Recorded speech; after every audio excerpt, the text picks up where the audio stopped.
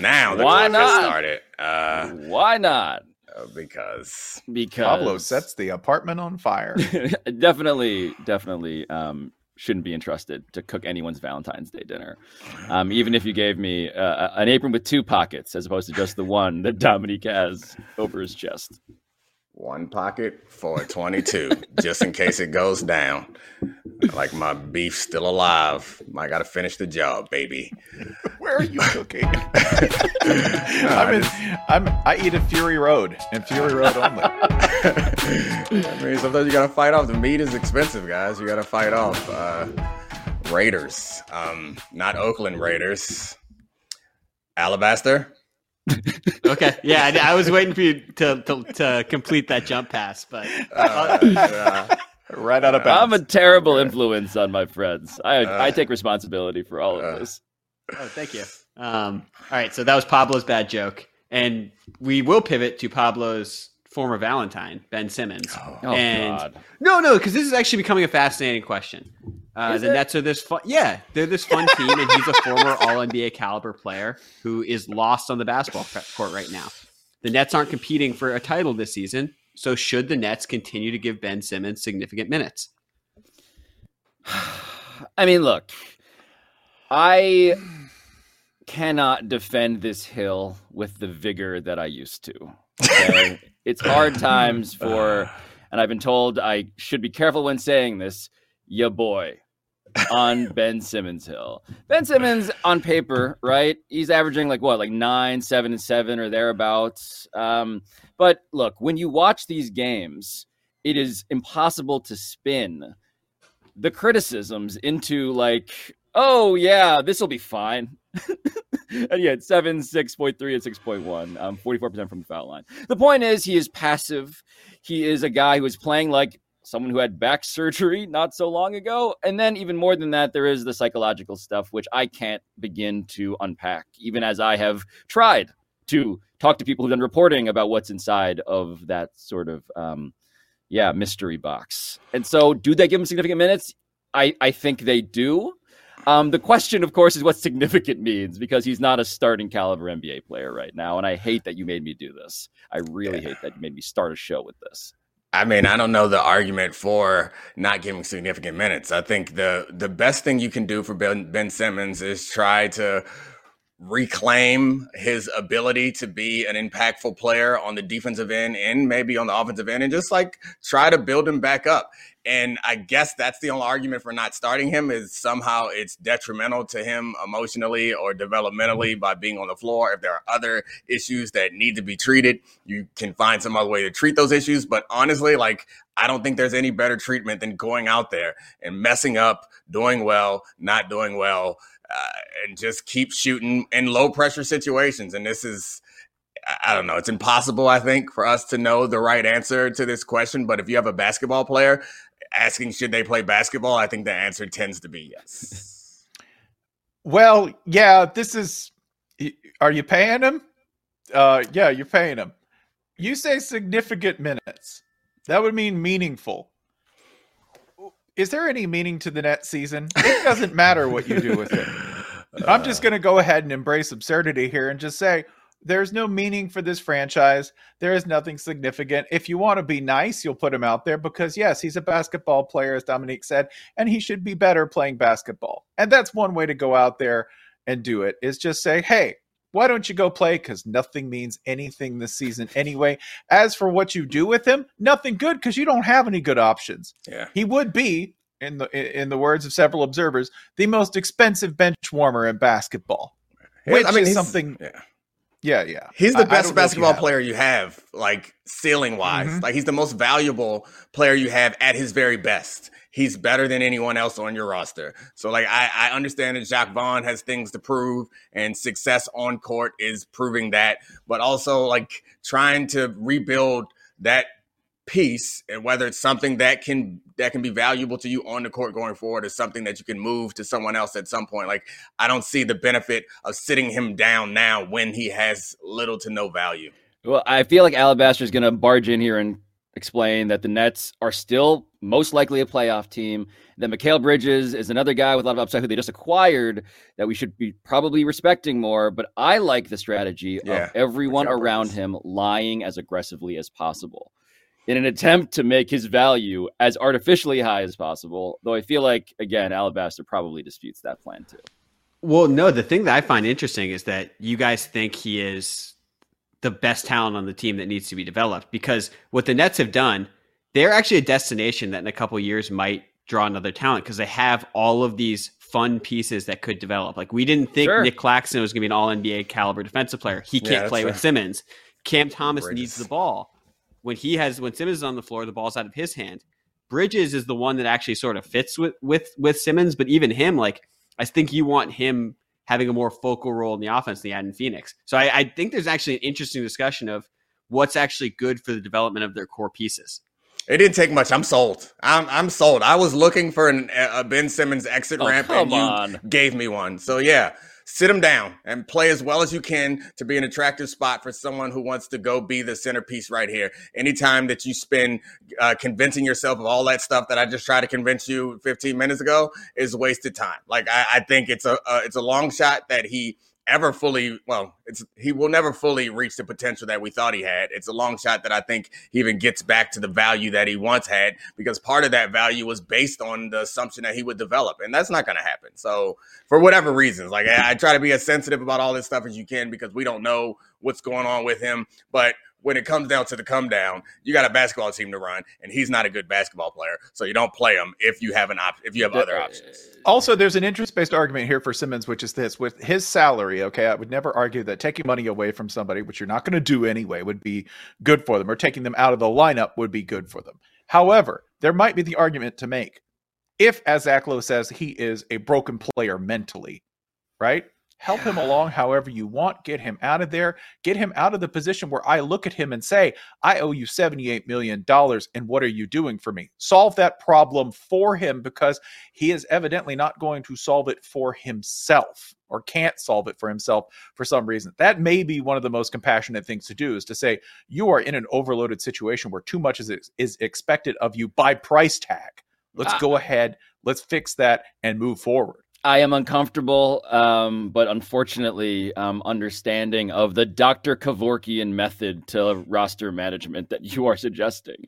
The idea of like, hey, let's no, like this is not a thing we should really be deluding ourselves about. The idea of like, hey, you're just a totally different person now. Look, to me, when I watch Ben Simmons, I have watched him in spurts be aggressive and be a lot like the person that I have always believed that he had inside of him.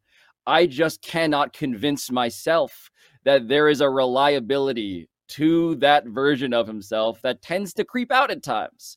And so, yes, the idea of being broken mentally, look, do you want to make this team in the present tense as good as they can possibly be?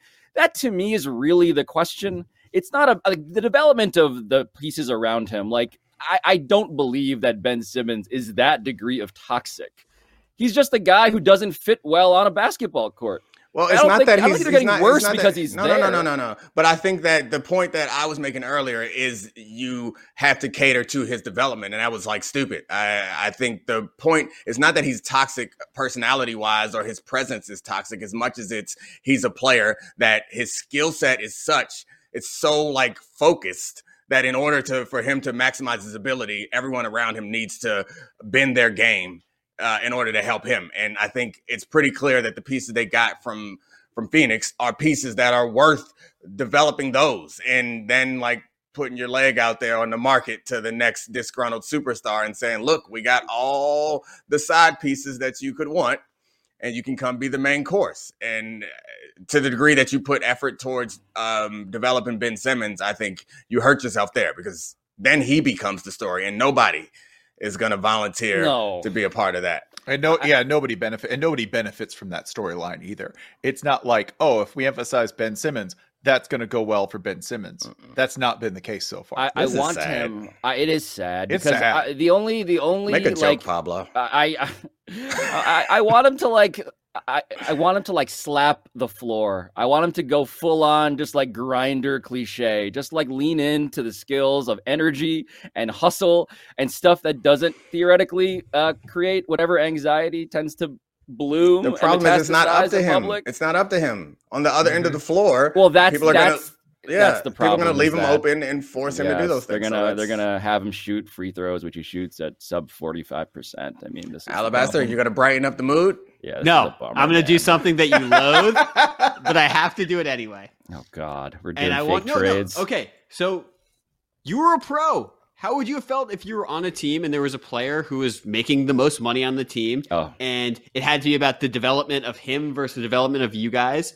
How much compassion, realistically, would you imagine his teammates have for him in this situation? Little to none, which is why I think that they should not do that. I started out there and I moved off quickly as soon as you presented an exit ramp for me. Like I honestly think that as callous as this sounds, anytime they're faced with a decision in that organization about Ben Simmons, they should try to do the best thing by Ben Simmons, unless it contradicts with doing the best thing by just about anyone else in the organization. So, like, he is at the bottom of the priority stack for them, in my view, and you're just hoping that he figures it out and just watching the clock until you can move on from that.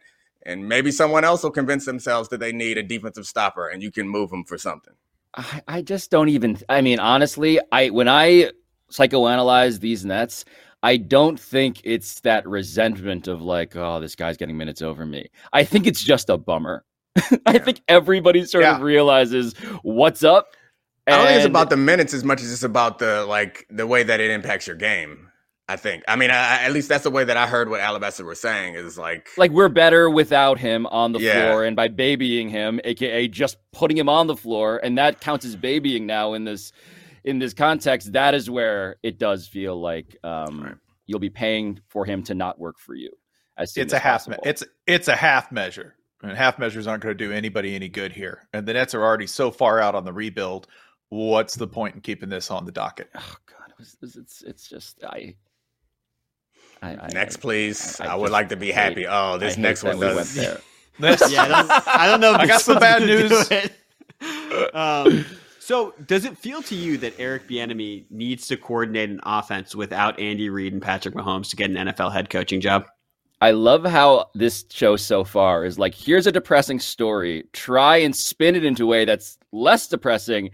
And inevitably, we're not going to be able to do that because Eric Bieniemy, at this point, yes, does he need to not have one of the greatest coaches of all time and maybe the greatest quarterback of all time on his team to prove that he is worth an opportunity that everyone else that we can imagine in that equivalent spot would have gotten already? I just don't think that's the issue at this point. It feels like the issue is the issue that we all suspect it is. Flip it. Go look at the long list of coaches who have managed to get nice mortgages, houses, vacation home salaries, private school tuition for their kids, cars, and livelihoods off Tom Brady's coattails without any actual demonstration they had anything to do with Tom Brady's success as a quarterback. It is a long roster of coaches, and it continues to this day. Look at the long list of coaches who have gotten in with nothing but a smile and their dad's phone number and ended up as coordinators or even head coaches simply because of who they were related to. Look at all of the people who would point to Andy Reid and Patrick Mahomes as conflating factors to demean Eric Bieniemy's resume as a top-flight offensive coordinator and coach and tell me he needs to do anything else. Nothing. The two things that are keeping him from getting a head coaching job are racism and nepotism. That's it. That's it in full. Could something be so racist that it's not racist anymore? Is that possible? I don't think it's possible, but wait, explain why you're contemplating that. Because he's been passed over so many times that it even has me, a black man in America, thinking that it could be something else. Like, how outrageous is that? Like, I have been black and I have been in America for almost 40 years. It'll be 40 years next month. And I often when there are things going on and other people around me who do not have my same experience, they are confused. And I'm like, you know what it is? It probably has something to do with race. And even me, like, what else could it be? It's and so right. Now I understand fully. It's just so illogical at this point that it must be something we don't know about is what you're deducing here, hypothetically. Because other people have hired black coaches. Mm-hmm. So if you were open to hiring a black coach, why wouldn't you hire Eric Bieniemy? And so the thing that you did, Spencer, that I thought was useful was point out how other people coast on coattails, and like Adam Gase was one time close to Peyton Manning, but you didn't even have to go that far. You can use people that did the exact same job as Andy Reid. There's so many head coaches in this, or so many guys got head coaching opportunities in this league and got to buy those boats and send their kids to fancy schools and do all that stuff because they were a coordinator on Andy Reid's Matt Nagy, etc. Matt Nagy was a co-offensive coordinator on a staff where Andy Reid called the plays, and he still got a job. So, and the offense has done nothing but get better and better and better, and then they got better in a different way. And so normally, take away Tyreek Hill. Done. And so normally the logic behind this, it's easy to find a way to give somebody a job if you want to give them a job. And if you say like, all right, he was under Andy Reid, then you tell yourself that he learned something from being under Andy Reid and you give him a job. That's why you do all these other things. And if someone's coordinating an offense, then they got like, I played for, probably the best coach I played for was John Harbaugh. He was a special teams coordinator.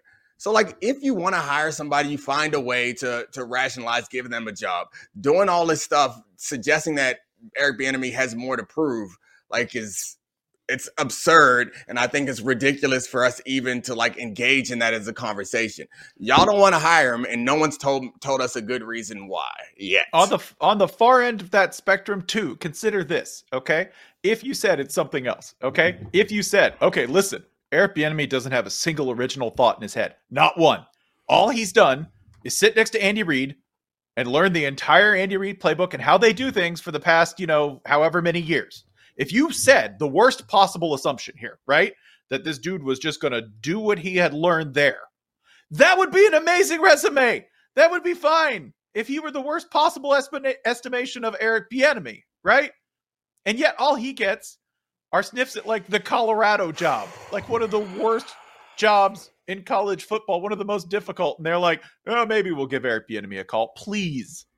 I mean, there is no excuse. Alabaster. I mean, there is some of the like, okay, let's Wikipedia Eric Bieniemy. Let's go through the legal issues section, which I don't want to do here because I've not done the reporting into verifying any of the things that we've heard floated in previous cycles, right? Like we've heard everything from there was this incident in which I, throw it on the screen. So I don't have to say it. I don't even know the story well enough. But the point is, there's the he's not good at interviewing, which felt coded. But maybe there's something deeper. We don't. But to Dominique's exasperation, right?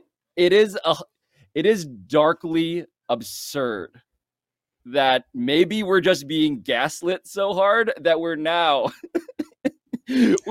inventing reasons why clearly he hasn't gotten the opportunities. Yeah, it's pretty up, actually. This is somehow more up in a real way than the last story. Thanks for giving it to us. You trying to tell me that Nick Sirianni interviewed well?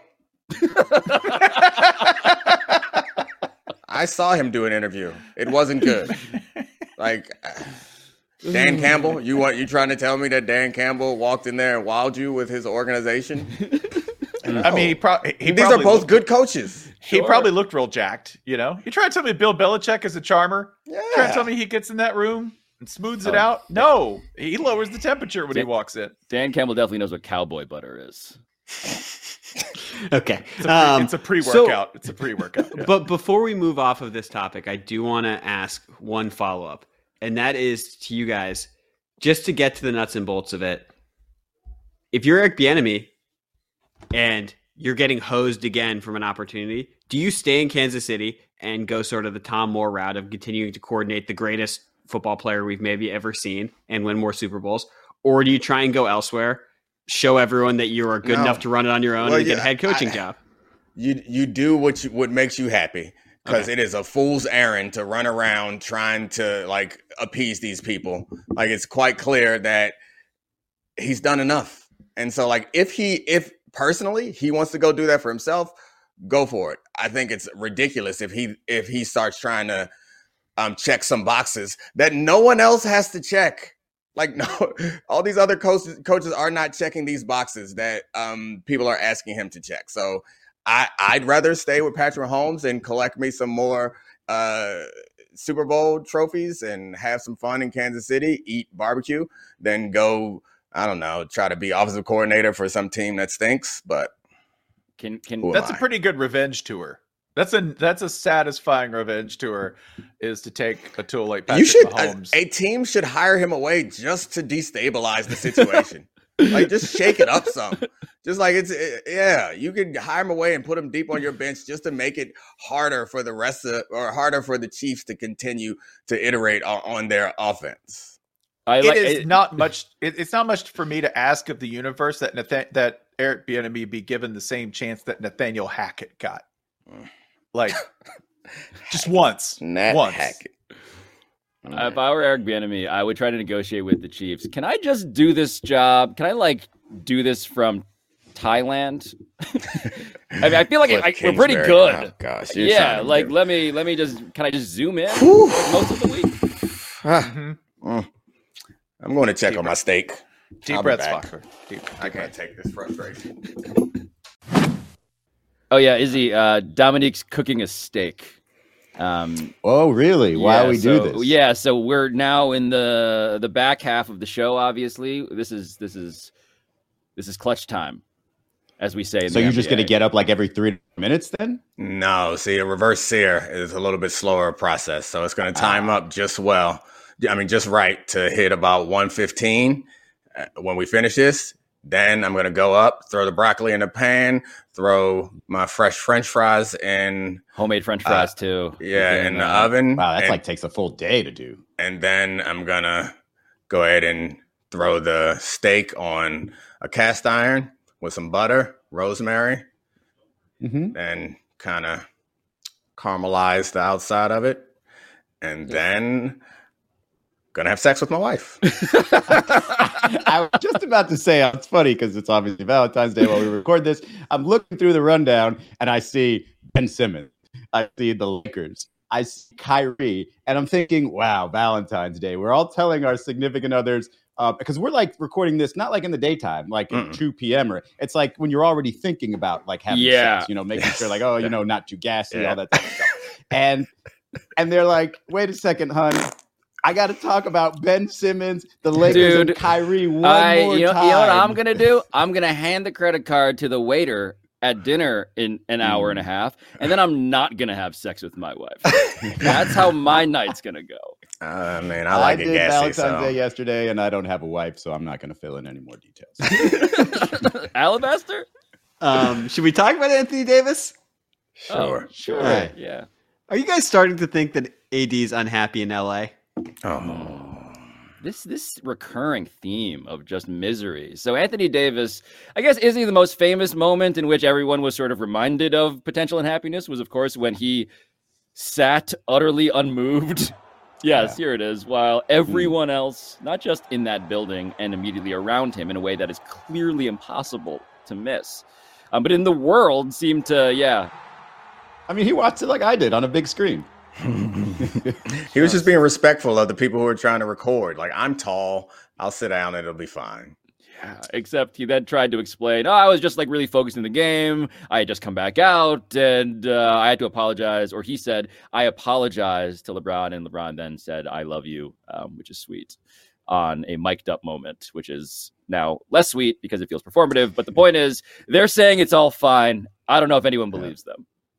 I mean, have you guys I don't know if you've spent any time like trying to put yourself in Anthony Davis's shoes these days, but forget about the part about him getting injured for the moment, if we can, because obviously he considers that something he can't control. He doesn't think he's made out of glass or anything. So it's just like, hey, crazy accidents. I'll try my best to avoid those.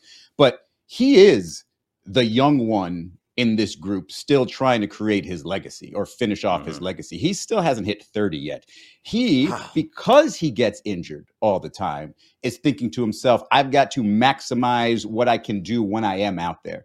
Okay. And I want to, this isn't reporting. Okay. I want to clarify the level of reporting I'm doing. This is group text reporting. All right. Ooh. But I was told that level of reporting that AD had just kind of like had enough, like with, not necessarily specifically with Russ, maybe, but just with like the whole idea of this elephant in the room that was just not being addressed. And it's just like, yeah, it might be cool for LeBron to say, hey, get me some help. But he's already got 4. He's already got GOAT status. Like, I'm still trying to finish this job here. And there's a lot of pressure on him, whether, you know, we talk about it or not. And so I think for him to say, dang it, we're losing to the Oklahoma City Thunder. Why am I celebrating this? You know, we're losing to these teams that are just so bad, like the Portland Trailblazers. I don't even want to look back at what happened the rest of my career. I delete my Instagram account for the time being. And I think for him, it hurts more than anybody else on that team, on that roster, more so than it hurt Russ. And so, yeah, I think this is the AD that we're supposed to see out of a guy who's leading a 13th place team. And I know he hasn't been there the whole season, but I think unhappiness is bound to happen when it's just kind of chaos around him. And he, while he was the one who was supposed to save everything and make this a respectable championship franchise again, which he did, is also still in that place. And everybody else is kind of in this weird, chaotic, you know, place. I mean, that's the way that you explain it makes perfect sense. It does. And I can sympathize with AD there, but I think, is he unhappy in LA? Doesn't seem to like strike at the core of the real question. Is like, is he unhappy with LeBron and his management and the decisions that LeBron's made and the way that LeBron comments in the media and the way that LeBron's building this team to the fact that he has influence? Like, that's the stuff that matters to me. So like, if he's upset because things aren't working out, that's fine. I understand that. And it's fine if he's upset for other reasons, but you don't do much if you're upset because things aren't working out. If you're upset because you view LeBron as part of the reason why things aren't working out for you, then that's a whole different ball of wax. And no one's suggesting that that's the reason why, but sitting during LeBron's like all-time record-breaking moment makes us start to speculate like, oh. Yeah, well, it makes us, and again, the deletion of the Instagram account, which is, for as much as it's a, you know, psychoanalysis from afar, it's also clearly indicating something. We will now speculate as to what it is. The question fundamentally is, does he think that he can be his best self playing next to LeBron James under these circumstances? And keep in mind, Anthony Davis he was a top 75 player according to the NBA. Like, he's not all time. Yes, exactly. Not just like a good sidekick, but one of the 75 best players who's ever lived. Yeah. And he has to be truly like the second name on the marquee in ways that are probably annoying. Well, if you tell me that it's a matching up with LeBron or a fit with LeBron thing, I have a hard time believing that, because they did win together, and I know that this version of LeBron is even slightly different than it was in 2020, but they still won together and they still can do that. And I think when you talk about the idea of living up to what LeBron expects out of you, right? It's not just the performance. It's being serious about it. And while LeBron is celebrating himself, like, I think Anthony Davis is almost looking at it like LeBron's probably going to credit me if I'm the one who keeps it about the main thing. You know what I'm saying? Like, I'm going 0 dark 30 before we even get close. We're in the play-in. We're not even in the play-in. And I'm just going to focus on getting us from 13th to 10th. And now, you know, I'm not saying I love this that we are going back to last year's delusional Lakers fandom, moments and saying, oh, well, if they beat this one team in one game and if they get to the Nuggets in the first round, they can do. No, I don't believe they can do all that. But I do believe that it hurts Anthony Davis's legacy a lot more to finish in the teens in the Western Conference when you've got a 30-point-a-game LeBron James as your teammate. I love the idea, Dominique, that Anthony Davis, actually, we have it all wrong. Anthony Davis is trying to impress LeBron so hard that he is trying to perform somebody who is not impressed by LeBron. I mean, playing next to LeBron at any point in his career is a very hard thing to do. I think it makes maybe your basketball life a little easier, but it's a lot more scrutiny, a lot more attention, a lot more pressure, a lot more sacrifice. It's very hard at any point in his career when he's at his best. But playing next to this version of LeBron seems like you get all of that bad stuff, but you're not getting the best version of LeBron, which is probably pretty hard to deal with, because then, particularly when you have a history of injury, then the story about the shortcomings of this season is not going to be about the guy who passed. And it's always been like that. When LeBron's teams come up a little short, it's because the people around him weren't good enough. And oftentimes it's true. But this time, like Anthony Davis, it feels like Anthony Davis is going to take a lot more blame than he necessarily deserves. Because who's going to say the guy who passed Kareem is struggling, or all the rest of the guys around him who like aren't quite up to the sidekick level that you would need to win a championship? Post-up LeBron, by the way, does clash with Anthony Davis more than, pick and roll LeBron or crazy athletic LeBron. Right. What's up, Allie? But also, like, beyond that, I mean, I think we all agree that he sort of has realized he's a sidekick and everything in LA is about LeBron and is wasting the end of his prime. But just shrinking it too, he has every right to be mad at LeBron right now. LeBron made everything about breaking the scoring record, which is an all-time accomplishment. But in doing so, he injured his foot in a game against the Oklahoma City Thunder that he decided he had to break the record in that game, putting the rest of their season that they just traded one of their precious picks as assets for in jeopardy. Doesn't it make sense to be pissed? Here's what Anthony Davis cannot do: get mad at someone else's injuries. Exactly. Because the report is, where have you been? Like your feet got injured, like hanging in midair when somebody else hit it with the leg. Like it just feels like it's an impossible argument to make. And now, hey, LeBron's not there for a couple of games. Now's your chance. Hey, take over against another team that's in the teens in the Western Conference, and you can't do it. And so that's why I think it's less frustration with other people and more frustration with himself and his position. Like, this is what he sold his soul for. And while he is not getting the best version of LeBron, he's also not getting the best version of himself. That happened like a couple of months ago. It's crazy, man. Like, I will say, in fairness to Anthony Davis, he was considered like right there with Giannis, right there with Joel Embiid. Like his skill set, his potential was as, if not more obvious than theirs. And the way he has been lapped by them in real ways among serious people who watch basketball, who study the game, that fall, albeit, yes, to the bottom of an elite tier, is pretty jarring when you remember who he was considering his peers. And one of the things that I've always thought about Anthony Davis is that he's sort of a big that needs to get into a rhythm, which is unfortunate because he's like never out there long enough to get into rhythms. But when he is, it's unstoppable, it feels like. And that's when you see the MVP version of him. And I think this, not just the in and out thing that's problematic, but also this stretch of, LeBron looking to score has probably taken a little bit of that sort of killer out of Anthony Davis. And I do think that when he is that guy again, when LeBron does come back from this foot injury, like it's a sprint down, from the All-Star game to the end of the season. And it has to be our best possible, lineups, our best possible approach. And that has to be playing through Anthony Davis, even if that makes LeBron more of a spot shooter and he only, drops down to like 27 a game by the end of the season. But he can't be this guy who is constantly going for 40 on this team. It's got to be Anthony Davis, and he's got to create, the space for everybody else. Yeah, it's a sprint at the end of a marathon, though. And Anthony Davis's body, it's not just a straight sprint. If Alabaster doesn't get that next topic up here, what? I had a rhythm method joke. What do you got? Glad you got it in there anyway. But scale of 1 to 10. Let's go around quickly before we move on. How surprised would you be if he asked out this offseason? What does he have left on his deal? One more year.